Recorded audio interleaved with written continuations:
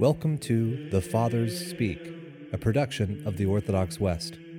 Each day, Father John Fenton reads a selection fitted to the Western liturgical calendar from one of the Fathers of the Church.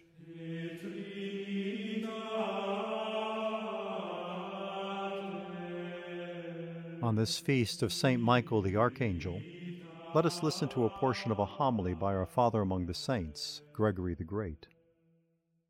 You should be aware that the word angel denotes a function rather than a nature. Those holy spirits of heaven have indeed always been spirits. They can only be called angels when they deliver some message. Moreover, those who deliver messages of lesser importance are called angels, and those who proclaim messages of supreme importance are called archangels. And so it was that not merely an angel, but the Archangel Gabriel was sent to the Virgin Mary. It was only fitting that the highest angel should come to announce the greatest of the messages. Some angels are given proper names to denote the service they are empowered to perform. In that holy city, where perfect knowledge flows from the vision of Almighty God, those who have no names may easily be known. But personal names are assigned to some, not because they could not be known without them, but rather to denote their ministry when they come among us. Thus Michael means, who is like God. Gabriel means, the strength of God. And Raphael means, God's remedy.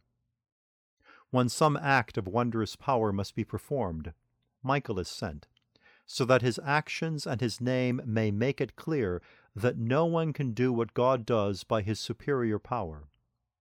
So also our ancient foe desired in his pride to be like God, saying, I will ascend into heaven, I will exalt my throne above the stars of heaven, I will be like the Most High. He will be allowed to remain in power until the end of the world, when he will be destroyed in the final punishment. Then he will fight with the Archangel Michael, as we are told by John. A battle was fought with Michael the Archangel. So too Gabriel, who is called God's strength, was sent to Mary.